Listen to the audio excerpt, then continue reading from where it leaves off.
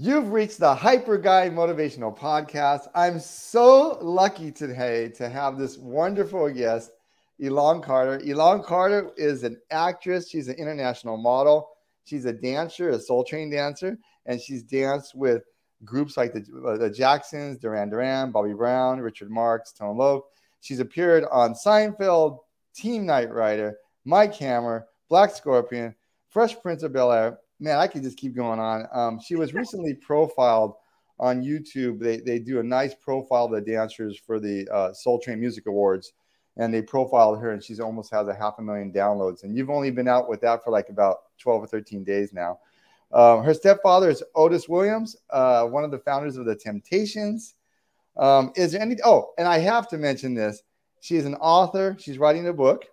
I don't know if I want to give that away or not. She's an author, writer, journalist. And then she's going to talk about her new project with NFTs, and we'll get to that at the end. But thank you so much for being here. Well, thank you for having me. It's a pleasure. I can't believe happy to talk about some of the new projects and actually having the opportunity to get a platform to, the new things that I'm doing. Like the Soul Train stuff was from a long time ago, because then that dates me how old I am, right? So I usually try to keep that hush hush. But since the new episode came out, I guess I'll start. I guess we'll start there. I mean, where were you born and raised? I was born in Nutley, New Jersey, actually Newark, New Jersey, but I grew up in Nutley, New Jersey. I was raised there until about 8, 9, and then my mother got remarried to my stepfather when I was 5. So I kind of stayed on the East Coast with my father for a while. And then, because at that time, kids weren't allowed to live in any apartments or condos. So until they bought a house, I moved out here when I was technically 10 and was raised in the Valley. I'm a Valley girl, true Valley girl, when it was cool to be Valley girl. So actually I was raised in Los Angeles, and I've traveled overseas. When I started modeling at a young age, I went over to Europe, did that whole thing, came back. But I started dancing on Soul Train as a teenager through some friends. And so that just kind of became a fun thing. And then I kind of fell into modeling by accident. And but let me ask you a question here. And trust me, you have an amazing story. And one of the things I want to ask you, when did you find out that your stepdad was kind of famous or was into the music industry? I mean, how did your mom and dad meet, and what was your relationship with them growing up? So my mother's friend was dating one of the guys in the group. And Cherry Hill, she took my mother to one of the Temptation shows. And so my stepfather was hitting on my mom. She wasn't paying attention. Now my mother was a Playboy bunny. I ended up being a playmate later because of her, but she was a Playboy bunny.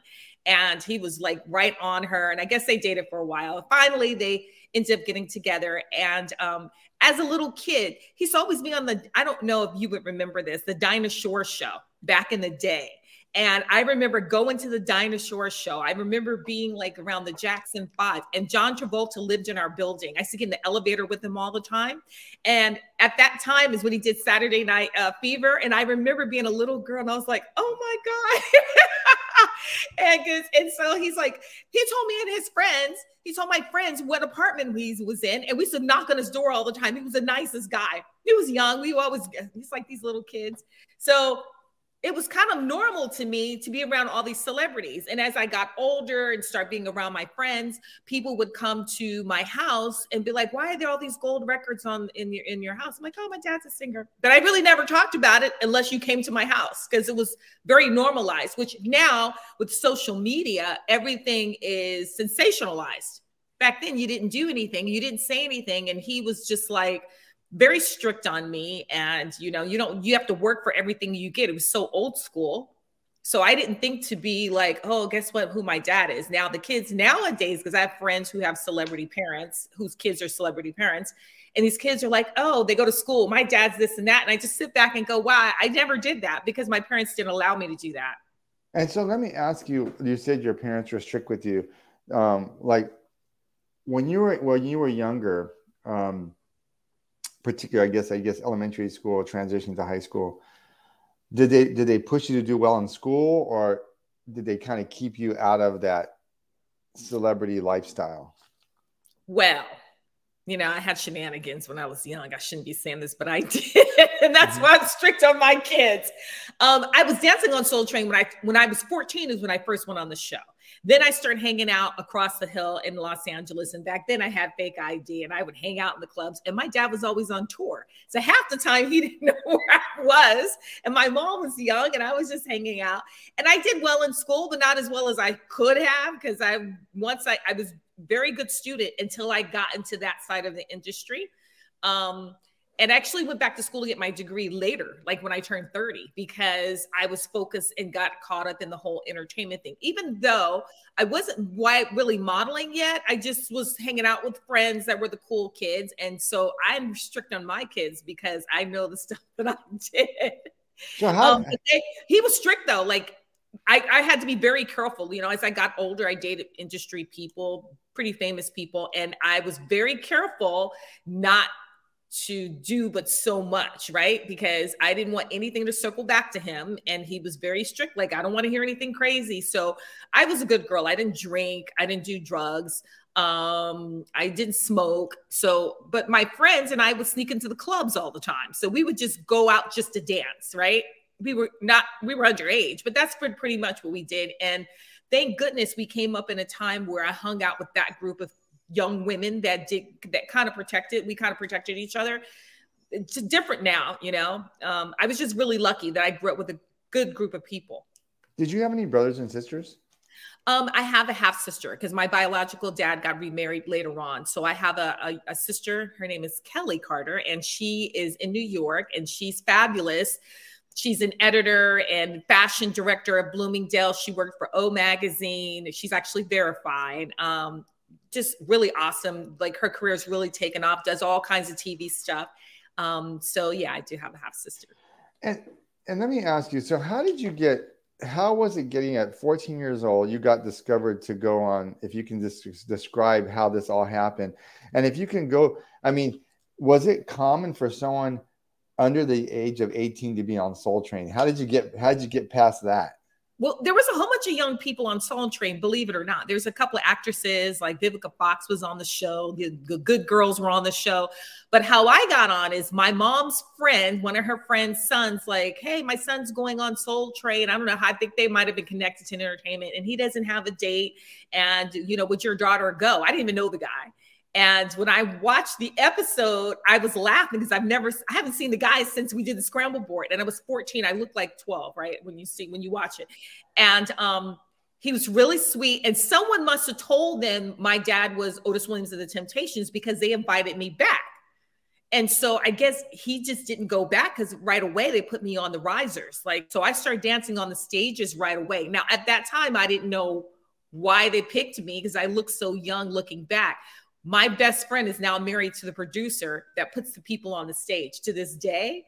And so he just said he was aware that they were bringing me. And so they kind of featured me, and they were protective of me too. They were like, oh, she's a really young girl. Be careful, And so I actually thought it was fun. So I would bring all my girlfriends on there, like from high school. Then we just continued to dance on the show. And it was like a monthly thing. It lasted for a few years. It was fun. Did they pay you? And what was the process like? You said it's once a month. And, yes. and from the outside looking in, when people think about Soul Train, I guess if you juxtapose American Bandstand, right, which was for, like, I would say mainstream America, and then they created this show, Soul Train, which was a nice place for a lot of people of color to look at some Earth, Wind and Fire and some of the bands that weren't necessarily put on American Bandstand. What was that experience like for you? And was there pressure for you at Soul Train to dance a certain way or dress a certain way? So it's interesting you say that, because I actually ended up going on American Bandstand too. They didn't pay you, and we would get KFC, which was cold chicken, warm coleslaw, and the food was terrible. And we would dance all day. So we would get there early in the morning, probably like around 10. And we sometimes would be there till 1 or 2 o'clock in the morning. We have to bring several outfits a day and dance for Saturday and Sunday once a month. So your feet would hurt, right? Because your feet would be worn out. And then they would say, okay, there was a certain dancers that were on the stages that they would rotate. And then you had to go down the line. And even though they put everyone in the line, it would always be the featured stage dancers that would always go down the line. Now, me being so young, I was always petrified because I watched these girls that I admired and that were beautiful. And I wanted to dance like them. And I was kind of like, my dancing, I was okay. Like I wasn't a dancer. So I would try to emulate them. I would look at their outfits and try to dress like them. I put my outfits together. And then my girlfriend would make some of our clothes. And so we would have, like, she would make suede pieces and we tie them up together. So we would be creative and try to be like these older women, which we were mature at that age. So they would let us hang out with them. They would sneak us in the clubs and they kind of took us under their wing. And several of those people I'm still really good friends with today. They're like my older sisters. They kind of guided me as far as relationships. And we just wanted to be like them, right? So we just tried. There was not a competition for us. It was let's try to be like these women that we admire because we were so young. You know, at 16, we wanted to be like the 25-year-olds. So we tried to copy their outfits, which is a compliment, right? For them. And then what was it like working for Don Cornelius? Don was not very friendly. Okay. So you never really knew where you stood. And my friend and I ended up going to American Bandstand for a couple months. We're like, okay, we're sick of this. We're going to go to American Bandstand because he doesn't talk to us. He's not that nice. And so we went to American Bandstand. Dick Clark was so sweet. He actually noticed my friend and I, because he knows all his dancers. He picked us out right away and he featured us. So we were like, oh, this is cool. Dick Clark knows who we are. We're getting like the good treatment. We had good food. We're like, okay, we're coming back. But the music, we couldn't handle the music. We're like, after the third month, we're like, oh, dude, we got to go back to Soul Train. We can't do this rock and roll. Because back then, if you were lucky if you got a urban, like an ethnic song or a black entertainer or whoever, just, you know, the music was it was just too corny for us. So we had to go back to Soul Train to get some soul. We're like, we will just deal with the chicken. But what happened was during lunch, we would always go to the Mexican restaurant up the street. And my friends would get me margaritas. So then we would drink the margaritas. We were underage. They would get drinks for us. And then we come back down and go down the line. And then we were really good dancers because then we were little, like, you know, I wasn't as stiff and nervous. It was so funny. We would go. It's not there anymore because it was on La Brea and Sunset. And we would always go to that place and for lunch. So all the riser dancers would go to have margaritas and tacos for lunch. And everybody would eat chicken. So it was fun. Looking back now, you realize how much fun it was. You didn't realize it then, you complained. Now I look back and go, oh my God, that was awesome, right? So American Bandstand didn't pay as well. And did they also, no one paid. We didn't make any money. And so they would have you dance actually for like 12 hours at a time, and then they would only use small segments of it. And were the studios here in LA? Yes. So it was the Charlie Chaplin studio. They ended up moving later on down Sunset KTLA, I think, but the original studio is right on La Brea and Sunset. It was the Charlie Chaplin studio. And we danced there for years, but they didn't pay. And the problem that people started having with Soul Train is when music videos started getting really popular, they kept inquiring about using the dancers, which they were phenomenal dancers on the show. And Don Cornelius could not transition into what was happening. And so he would not work with the dancers and give them work because for him, he felt like if he did that, then he would lose his dancers because they were making money, which he would have made more money if he would just use it as an agency. And my best friend who's married to who was the producer on the show tried to tell him, let's just form the Soul Train agency and then book the dancers through our agency. He just didn't see it coming. And it just came through like a wave and just kind of knocked it right out. I mean, that would have been phenomenal if he did that because they were approaching Soul Train all the time. Look, we're doing this music video, that music video. And that's kind of what happened. But no, a lot of people's careers started taking off though. They started working and doing that, you know? And so let me ask you this. What was it like, I guess, when you interacting with the music guests? Did they interact with the dancers much, or did they just kind of do their set and leave? What was that like for you?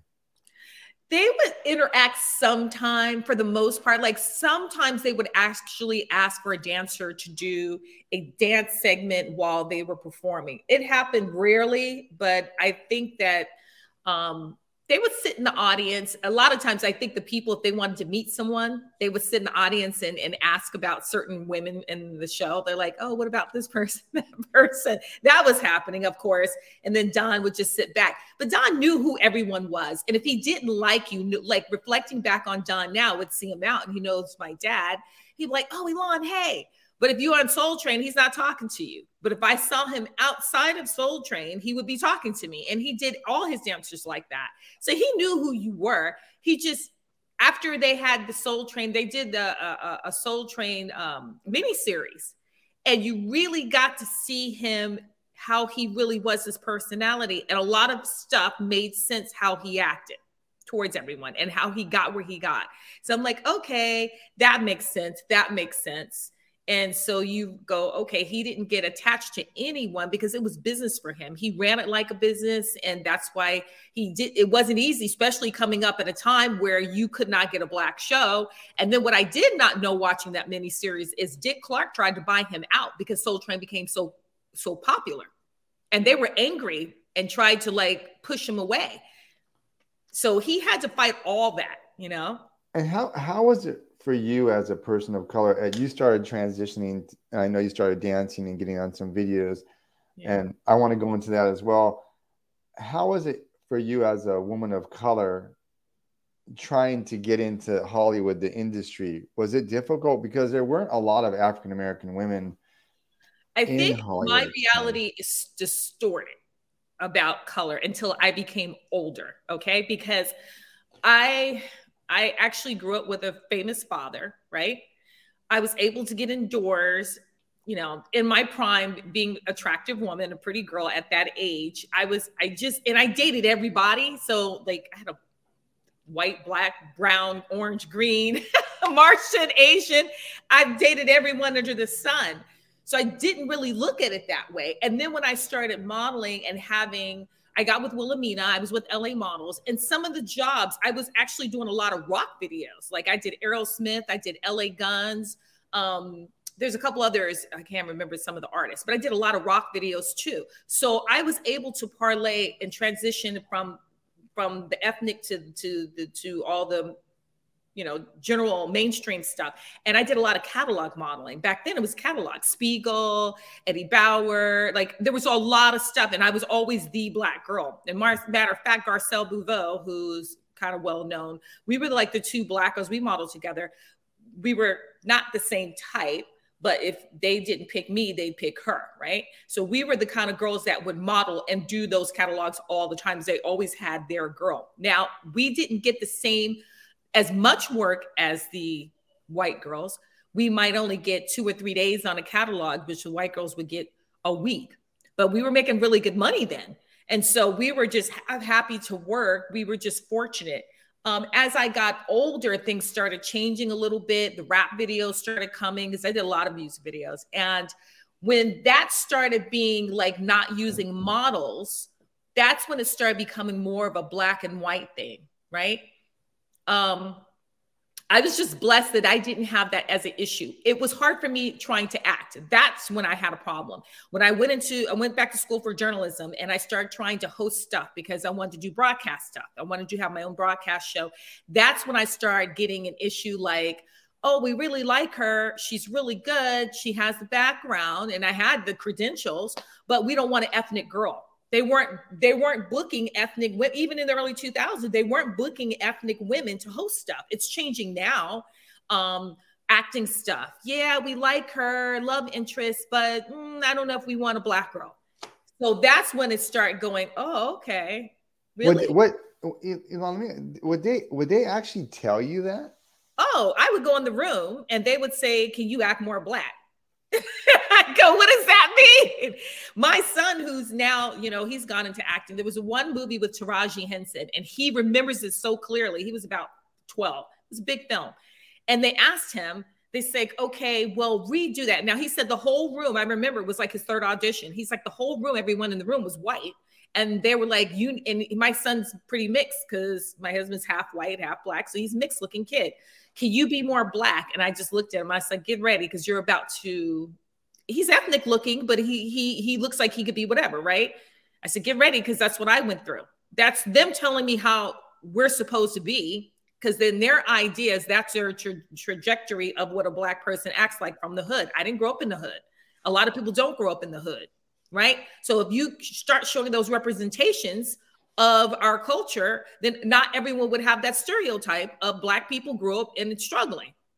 I had that problem in the university. I had a professor who was from Poland and had immigrated here, and he was teaching a class about South Central. And I said, excuse me, I didn't grow up in South Central. She goes, well, I grew up with people, and I went to their house, and that's how it is. I said, no, I think I've been black for a long time, and I think I know how it is. And there's a lot of people who are prominent and people that invented your everyday things in life in this country, in America, that you use on a daily basis. And if you're going to be teaching in a university, you need to project the truth and stop projecting that. That is an economical thing. You grow up in your environment based on your economics. Some people are in that category as far as their finances, but not everyone is like that. Some people are doctors, some people are lawyers, but you have to show that. Don't teach that class, And at that time, because I was in my 30s, I was a little bit older and I was pretty vocal. I don't know if he liked it, but I kind of said it straight. So when did you start when did you transition from the dancing at Soul Train, and then how did you get discovered and then kind of transition into the modeling part of your life? And then people kept saying you should model because I was skinny and tall. And actually, believe it or not, I'm 5'9", but I'm the shortest girl out of all my friends who are models. All my friends are models are 5'10" and above. And I went overseas to London. They wanted my dad to let me go over to Europe when I was 16. And he was like, no, I'm not, which I'm glad now because I was mad at the time. He's like, no, she can't go. She's too young. And my mother couldn't go because she was working. And so as I got older, I just kind of delved into it. And then I started working. I just started going to the agencies and trying to, put my foot in the door. But I think the opportunities were different because I was a go-getter. So I would try to find ways to be creative and reinvent myself. So I would take my pictures and I would go to casting offices and I would drop them off. I would visit different people and send letters. And someone taught me to do that. You can't do that now because if you're not known, they won't even see you. And you have to have all these numbers and you have to be it's just ridiculous. But back then, a casting person would run across your picture and call you in. And there's Miguel Nunez. This is a funny story. Miguel Nunez, you know who he is? He's an actor. He's been around for a long time. I was at a party. I was 18 and there was a casting agent or the agency there. And this guy asked who I was. And he's like, oh, I know her. I'll introduce you to her. And I always tell him that he's responsible. Now he had done all kinds of movies. And he introduced me to them and gave them my information. And they start sending me out and I start working. So I'm thankful to him. And my son actually ended up doing a audition with him recently. And I told him you needed to tell him who he was so he can get him discovered.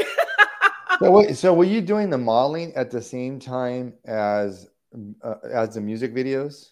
You were doing both. I started doing music videos when I started modeling, because then they would only book you through your modeling agency. So then, like I did Bobby Brown, I did Richard Marx. They were paying us a lot of money. Now the girls don't make any money in music videos. We were getting like 10 grand a day. So why do you think that is?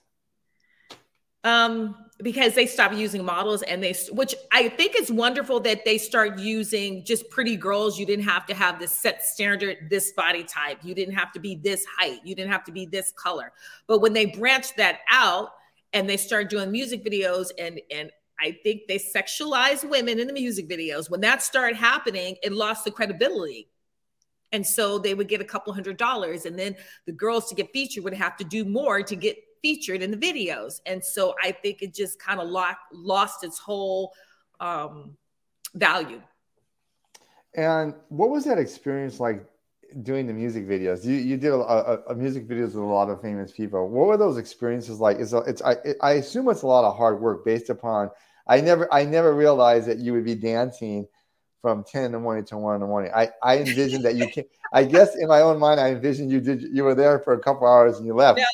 No. So, And then music videos, the same thing. It's all day, repetitive, and you have to look good. And I remember someone giving me a little tip, because you get tired and you have to still look good on camera. They're like, eat a banana. Dancers taught me that. Eat a banana, get your potassium up. It was all day shoot. Sometimes music videos would take 16 hours, 12 hours. I mean, they're never short, because you have to fit everything in one day. Unless it's a huge artist, you would have multiple days. And back then, the music videos were really expensive. Now they're cheap to shoot. Back then, they had $100,000 budget, $200,000 budgets. Now you can shoot a video for $3,000 and make it look good, right? Because you have your iPhone. And what was it seems like you're so driven. How did you deal with failure back then? And what would you give it as advice to people in terms of how you became so successful? Because you're so driven. Like you said, you actually went and did the extra effort of driving there and dropping off your photos. Where did that come from? Well, I tell my son this too all the time. And when I wanted to get into the modeling and do music videos, my father's manager said I was not pretty enough to do videos, and that my teeth were crooked or something, some excuse. He just didn't want me to be in the video. And I was like, really? And I've always had this model from my great grandmother. I could show you better than I could tell you. I was like, well, I do know that I'm attractive enough. So I know that's bull crap, right? And you're going to tell me what I cannot do. And I think at that time I wanted this car. I wanted a Porsche. And my dad said, I'm not getting it for you. And I was, oh yeah, okay, watch this. So I was determined to get that Porsche. And I did, because I was going to work and I was going to figure it out. And I tell my son, if you want something bad enough, never settle. Because when you settle, then you stop having the drive to do better. So when you have something, you always want more. Not that it's being materialistic, it's giving you something to look forward to, something to put your energy into, right? And so for me, when someone tells me no, I like to move in silence. I don't like to tell people. And I've learned this as I've gotten older, because I helped a lot of people, and people don't do the same for you.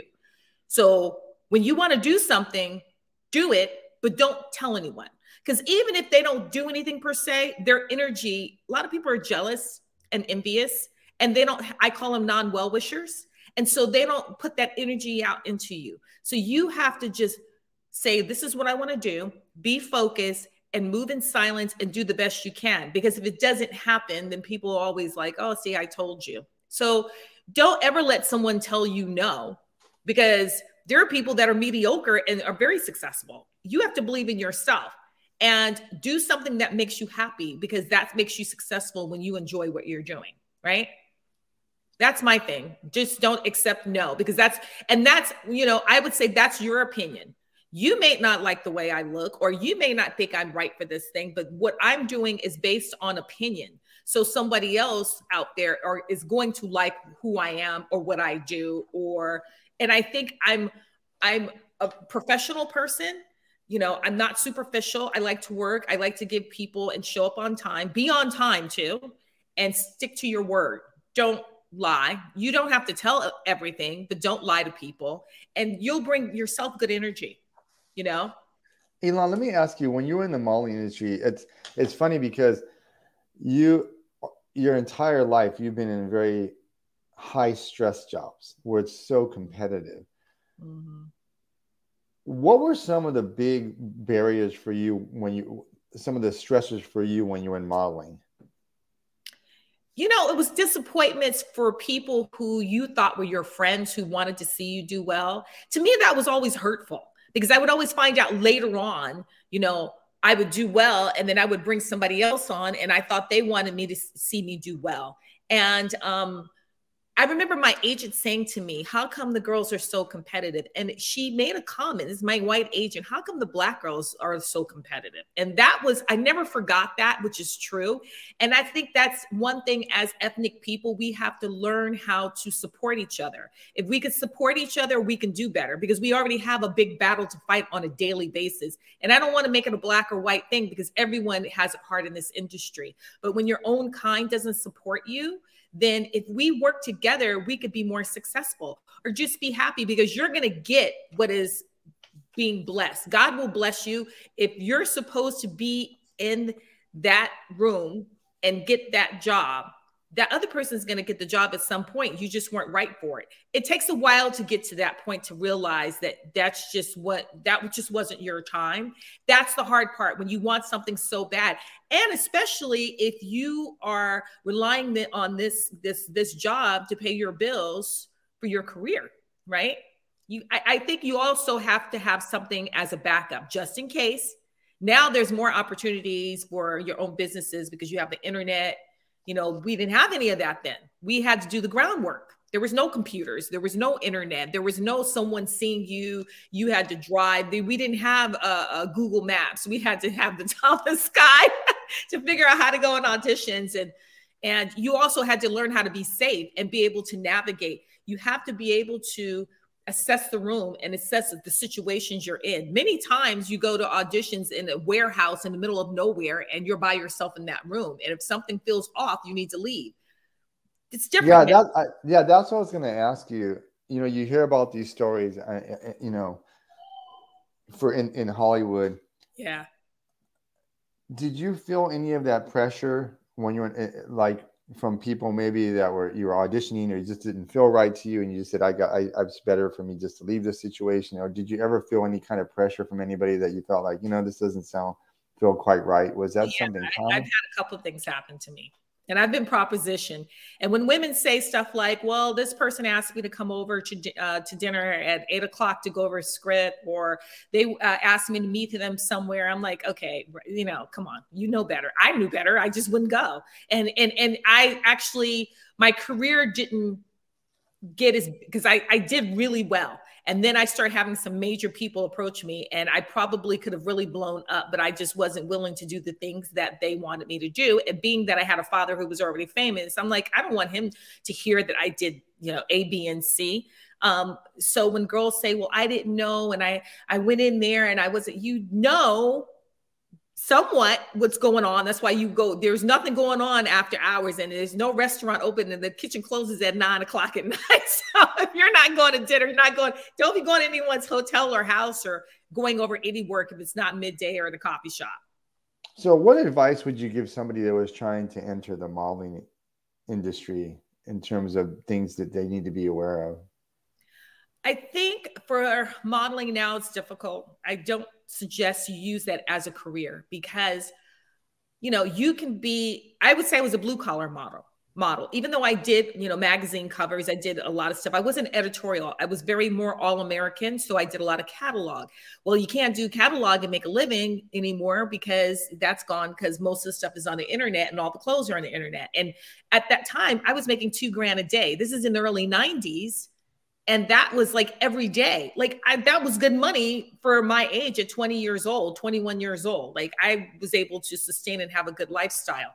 And there's only like that 1% that makes it big. And then that 1%, if you're ethnic, that makes it big. Now they only want famous actresses and singers for modeling now. All these campaigns, if you get a big campaign, like Naomi Campbell became a big model. But now you see Rihanna on everything because she's already famous. So it's very difficult to achieve that, because now with the AI thing, and they can kind of do the models the way they want them to look exactly. They alter everything on the computer. I say, yes, do it for fun. And if you happens to take off, that's wonderful.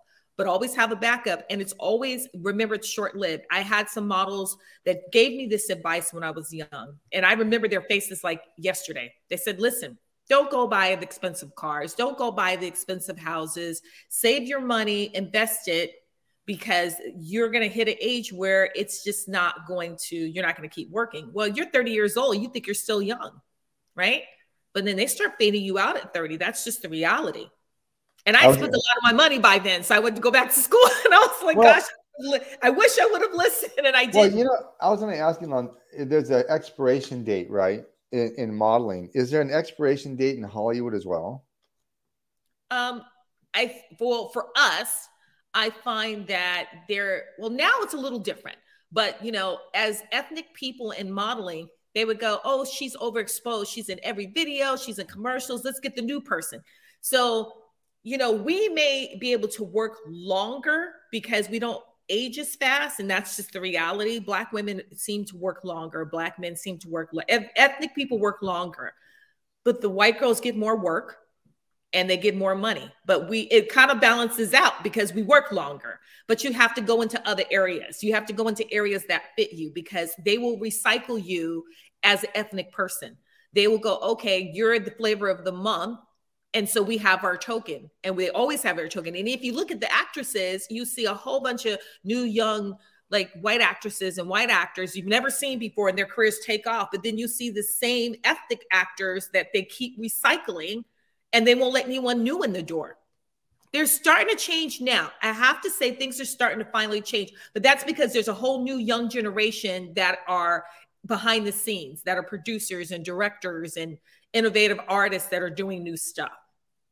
And then I know, and I'm going to go into this a little bit as well, because I guess this is very interesting in some ways. What was it like? I know you dated Prince and you've dated all these different musicians.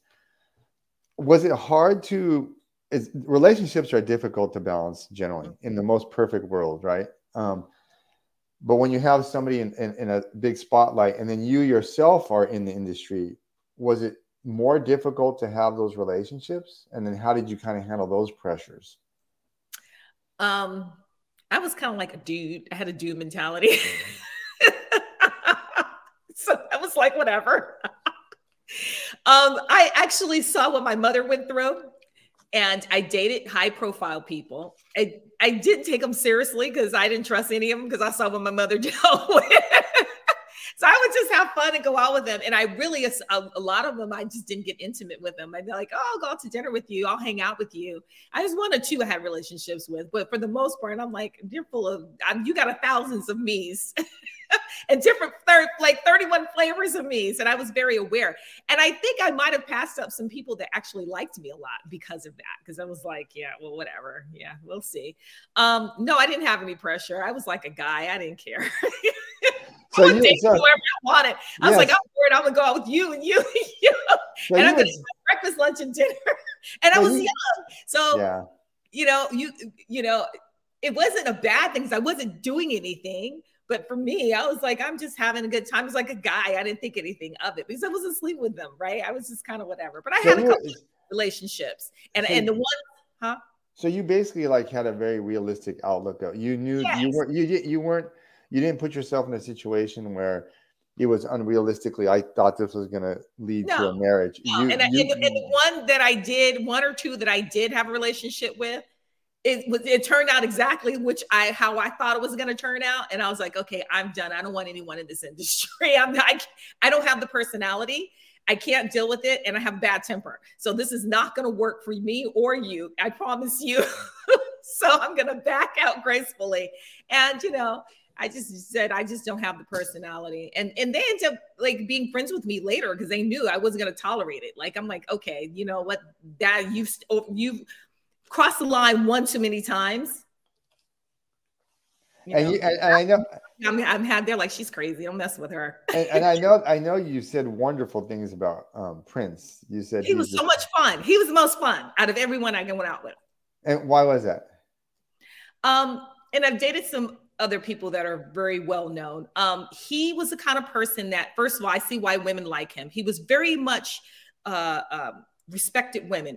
Regardless, he acted like he respected women. Like, what do you want? He would send a car to come get me. What do you want to eat? He would laugh at me because he told me I like to eat all the time because most women don't want to eat. And so they always have it. He had this housekeeper or this cook that always make this pasta for me. He's like, what do you want? I'm like, the pasta. And he goes, you have no shame, right? And I was sitting there to eat.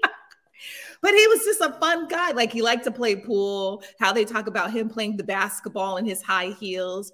He was like a jokester, totally different than what you would think, but really respectful. Like, if you go out with him and he had his bodyguards, he would make sure that they make sure if you went to the bathroom, he would send his people with you. Most guys who had bodyguards would have you walk behind them and the bodyguards are walking with him. He was opposite. He would be like, oh, okay, you take her out first and you walk with her and you make sure she gets in. And it just made you feel like special. Whether, I mean, you know, he was Prince. He knew how, he was 5'4" and sexy and knew how to work it. And funny. He was funny. So how did you transition? So you stopped your modeling and then you transitioned into writing and you're doing all these other different projects. How was that transition for you out of the modeling and dancing into this other part of Hollywood and entertainment that you didn't have a lot of experience in? So you said you went back to school and what did you study? Journalism. So I wanted to be a writer, and I actually had gotten I was up for, I can't remember, it was like K-Rock, one of the big radio stations, as a new, like a podcaster on the station. And I moved to England and got married. And I was teetering whether I should have stayed here or not, because it probably would have parlayed into something else, because I worked so hard to finally get there, right? And I ended up moving to Europe. And when I was in Europe, I married someone who was in finance. And so he's American, but we moved to Europe. And so I was exposed to a different lifestyle, and being in that I was in entertainment. So like, hey, we would go to, let's go to Spain for the weekend and go to a party. We would go to a party, and then there would be like yachts with helicopters on it and jet skis. And I was like, oh, this is a different kind of money. You know, the guys would have these parties and like, oh, let's go to Saint-Tropez. And I'm like, you know, we think we're doing something in LA. We're not doing nothing, all this money and entertainment. It was a different kind of money. And so I started writing about these 4 or 5 guys who are in finance, because basically it was like being in a fraternity. There are these rich guys who just were like bad boys who could just have the same shenanigans, but were intelligent and had the finances to get out of it. So I wrote this show called The Trader. And I wrote it literally 16 years ago in Starbucks in London. Came back to America, shopped it for years at Lionsgate. It is now Billions on TV. And I remember it's Billions. My episode, the first episode, is almost exact same script. Wow. Registered, did everything. And the 2 people that I had shopping it for me, I remember there was one person who was very high profile haven't been able to prove it, high profile at Lionsgate. And someone said, well, it doesn't seem believable that this Black girl wrote this about finance and she is saying all this stuff. I'm like, but it's really what happens. Like, I lived this life. And then The Wolf of Wall Street came out. And when The Wolf of Wall Street came out, then I was approached again about the script. And anyway, it ends up being Billions. I actually am going to turn it into a book and rewrite it because I wrote it so long ago. So many things have happened and so many things that have changed in that industry that I could just update it, because trying to get someone, because it was a series.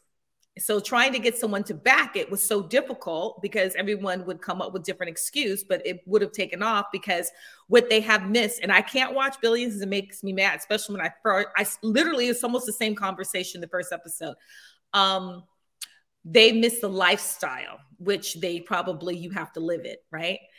So that's my one project. Then the next project I have is a book that I was writing called The Women's Bible. And it's about relationships. And it really kind of parlays what you do, because it's basically the traumas and why we decide and do what we do in the relationships now. But there's a lot of relationship books. This one is basically, you know how you have a friend who's in a relationship and you can look at it and say, hey, you know, why don't you do this? When you're in it, you can't see it. And so I have like scenarios in the book of fictional, because they're real relationships that I've changed the names, and say, okay, well, how would you do that? Like, you can see it once you read it. And my mother said the disciples are going to write it if I don't finish it, because that's how long ago I started. I haven't finished it. So I have to finish that. So those are the 2 projects I have that I vow that I'm going to finally do this year. I'm going to finish it. I want to do The Trader first, and then I'll finish the relationship. And then your son has you're helping your son with your career. He's a singer. So how did he get started in this?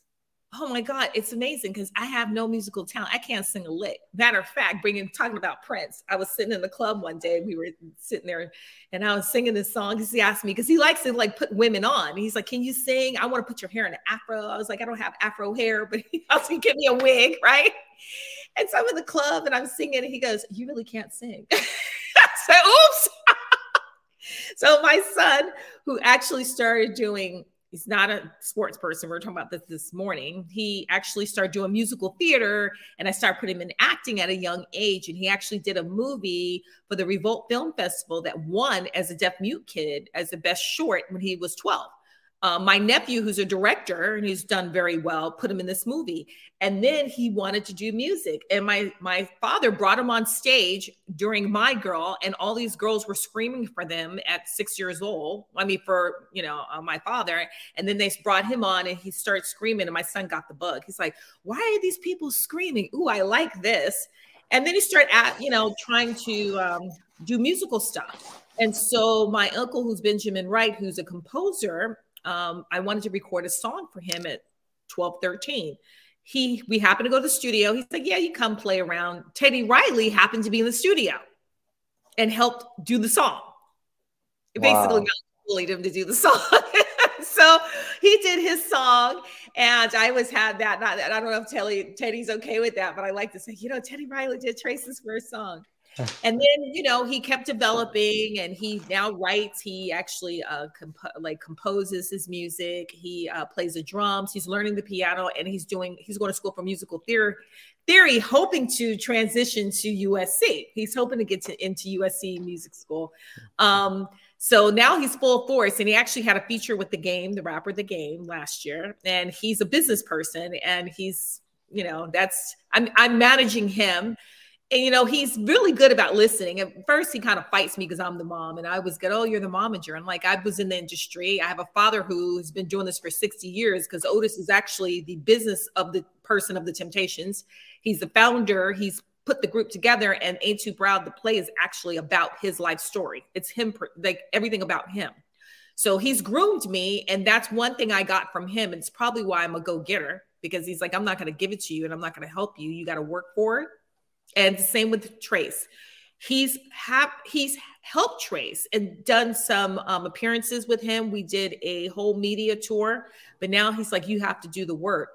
And I told Trace, I said, "You know what? He's going to make you work hard, because he doesn't want you to be mediocre." And now he's seeing, he goes, "Okay, he's doing good. He's doing good." So, we're trying to get him there. Yeah.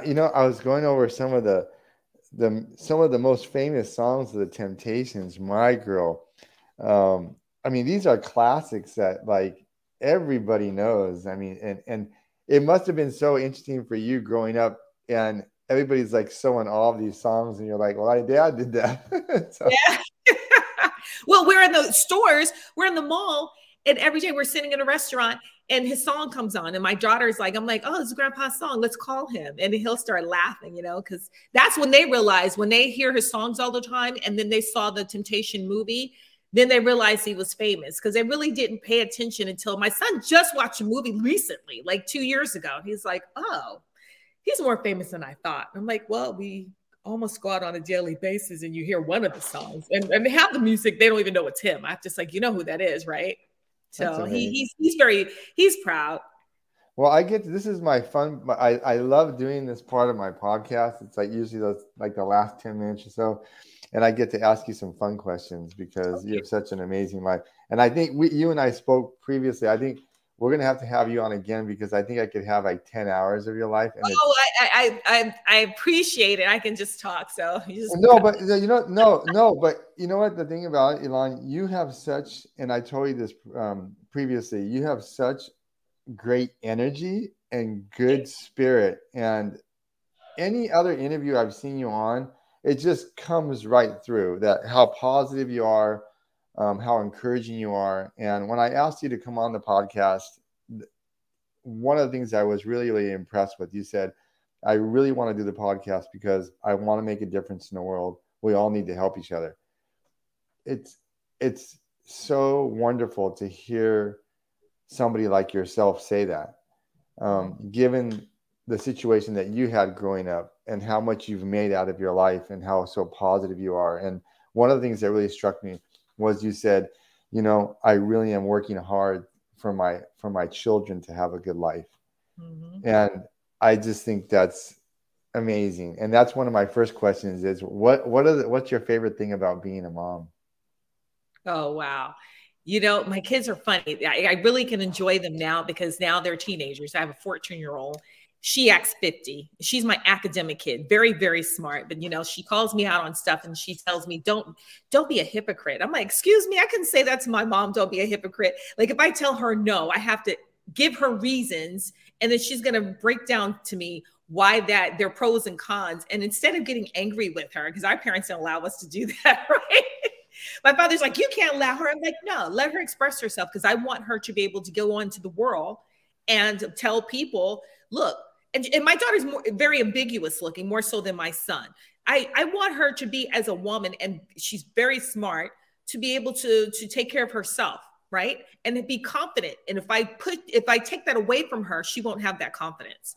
So I enjoy her. And my son is like my sidekick. You know, we laugh and joke and we talk a lot of crap together. Like we talk crap. we just are like silly kids. And I think my son thinks I'm silly. Like he's like, my mom is like a child. Like, you know, I'll chase him around the house. I'll jump on his back. I punch him. I try to box him. It's like, I want a boy because I want to punch. I want to punch you.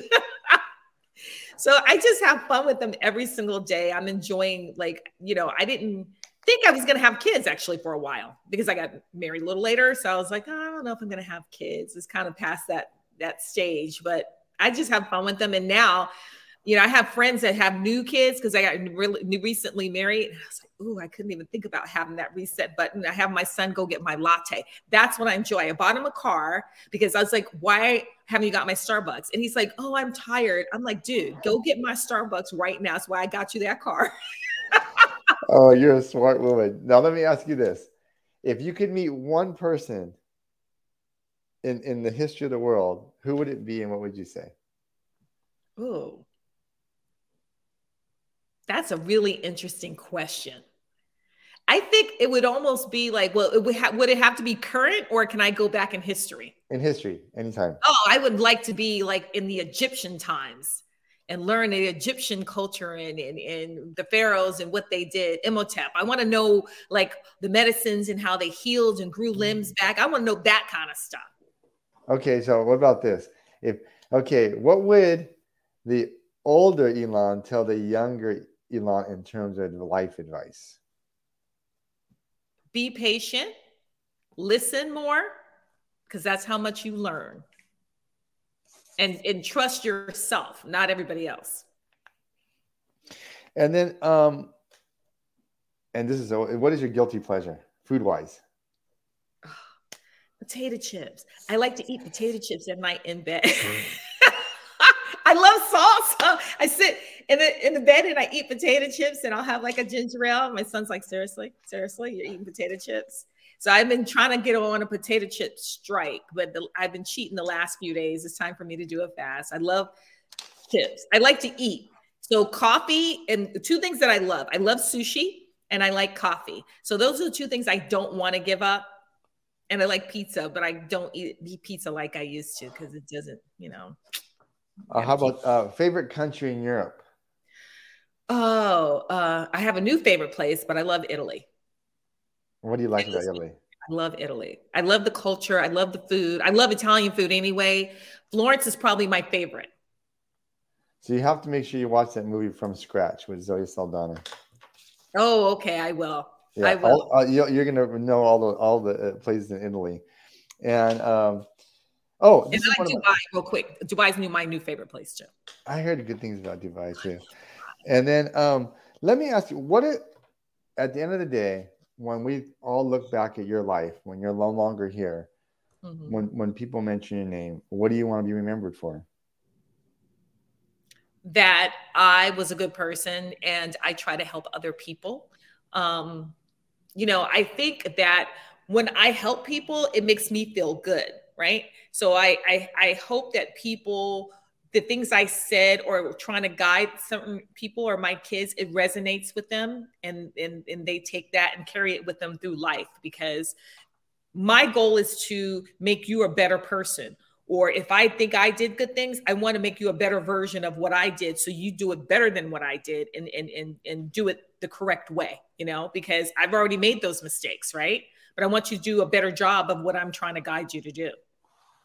And now I want you to go ahead, and I know that you have a lot of stuff going on, and I definitely want you, we have like maybe 5 or 6 minutes left. And I want you to talk a little bit about, I know you have your project coming out with your digital photos. So you have to talk about that. And number one, if someone wanted to follow you on social media or anything, how would they follow you?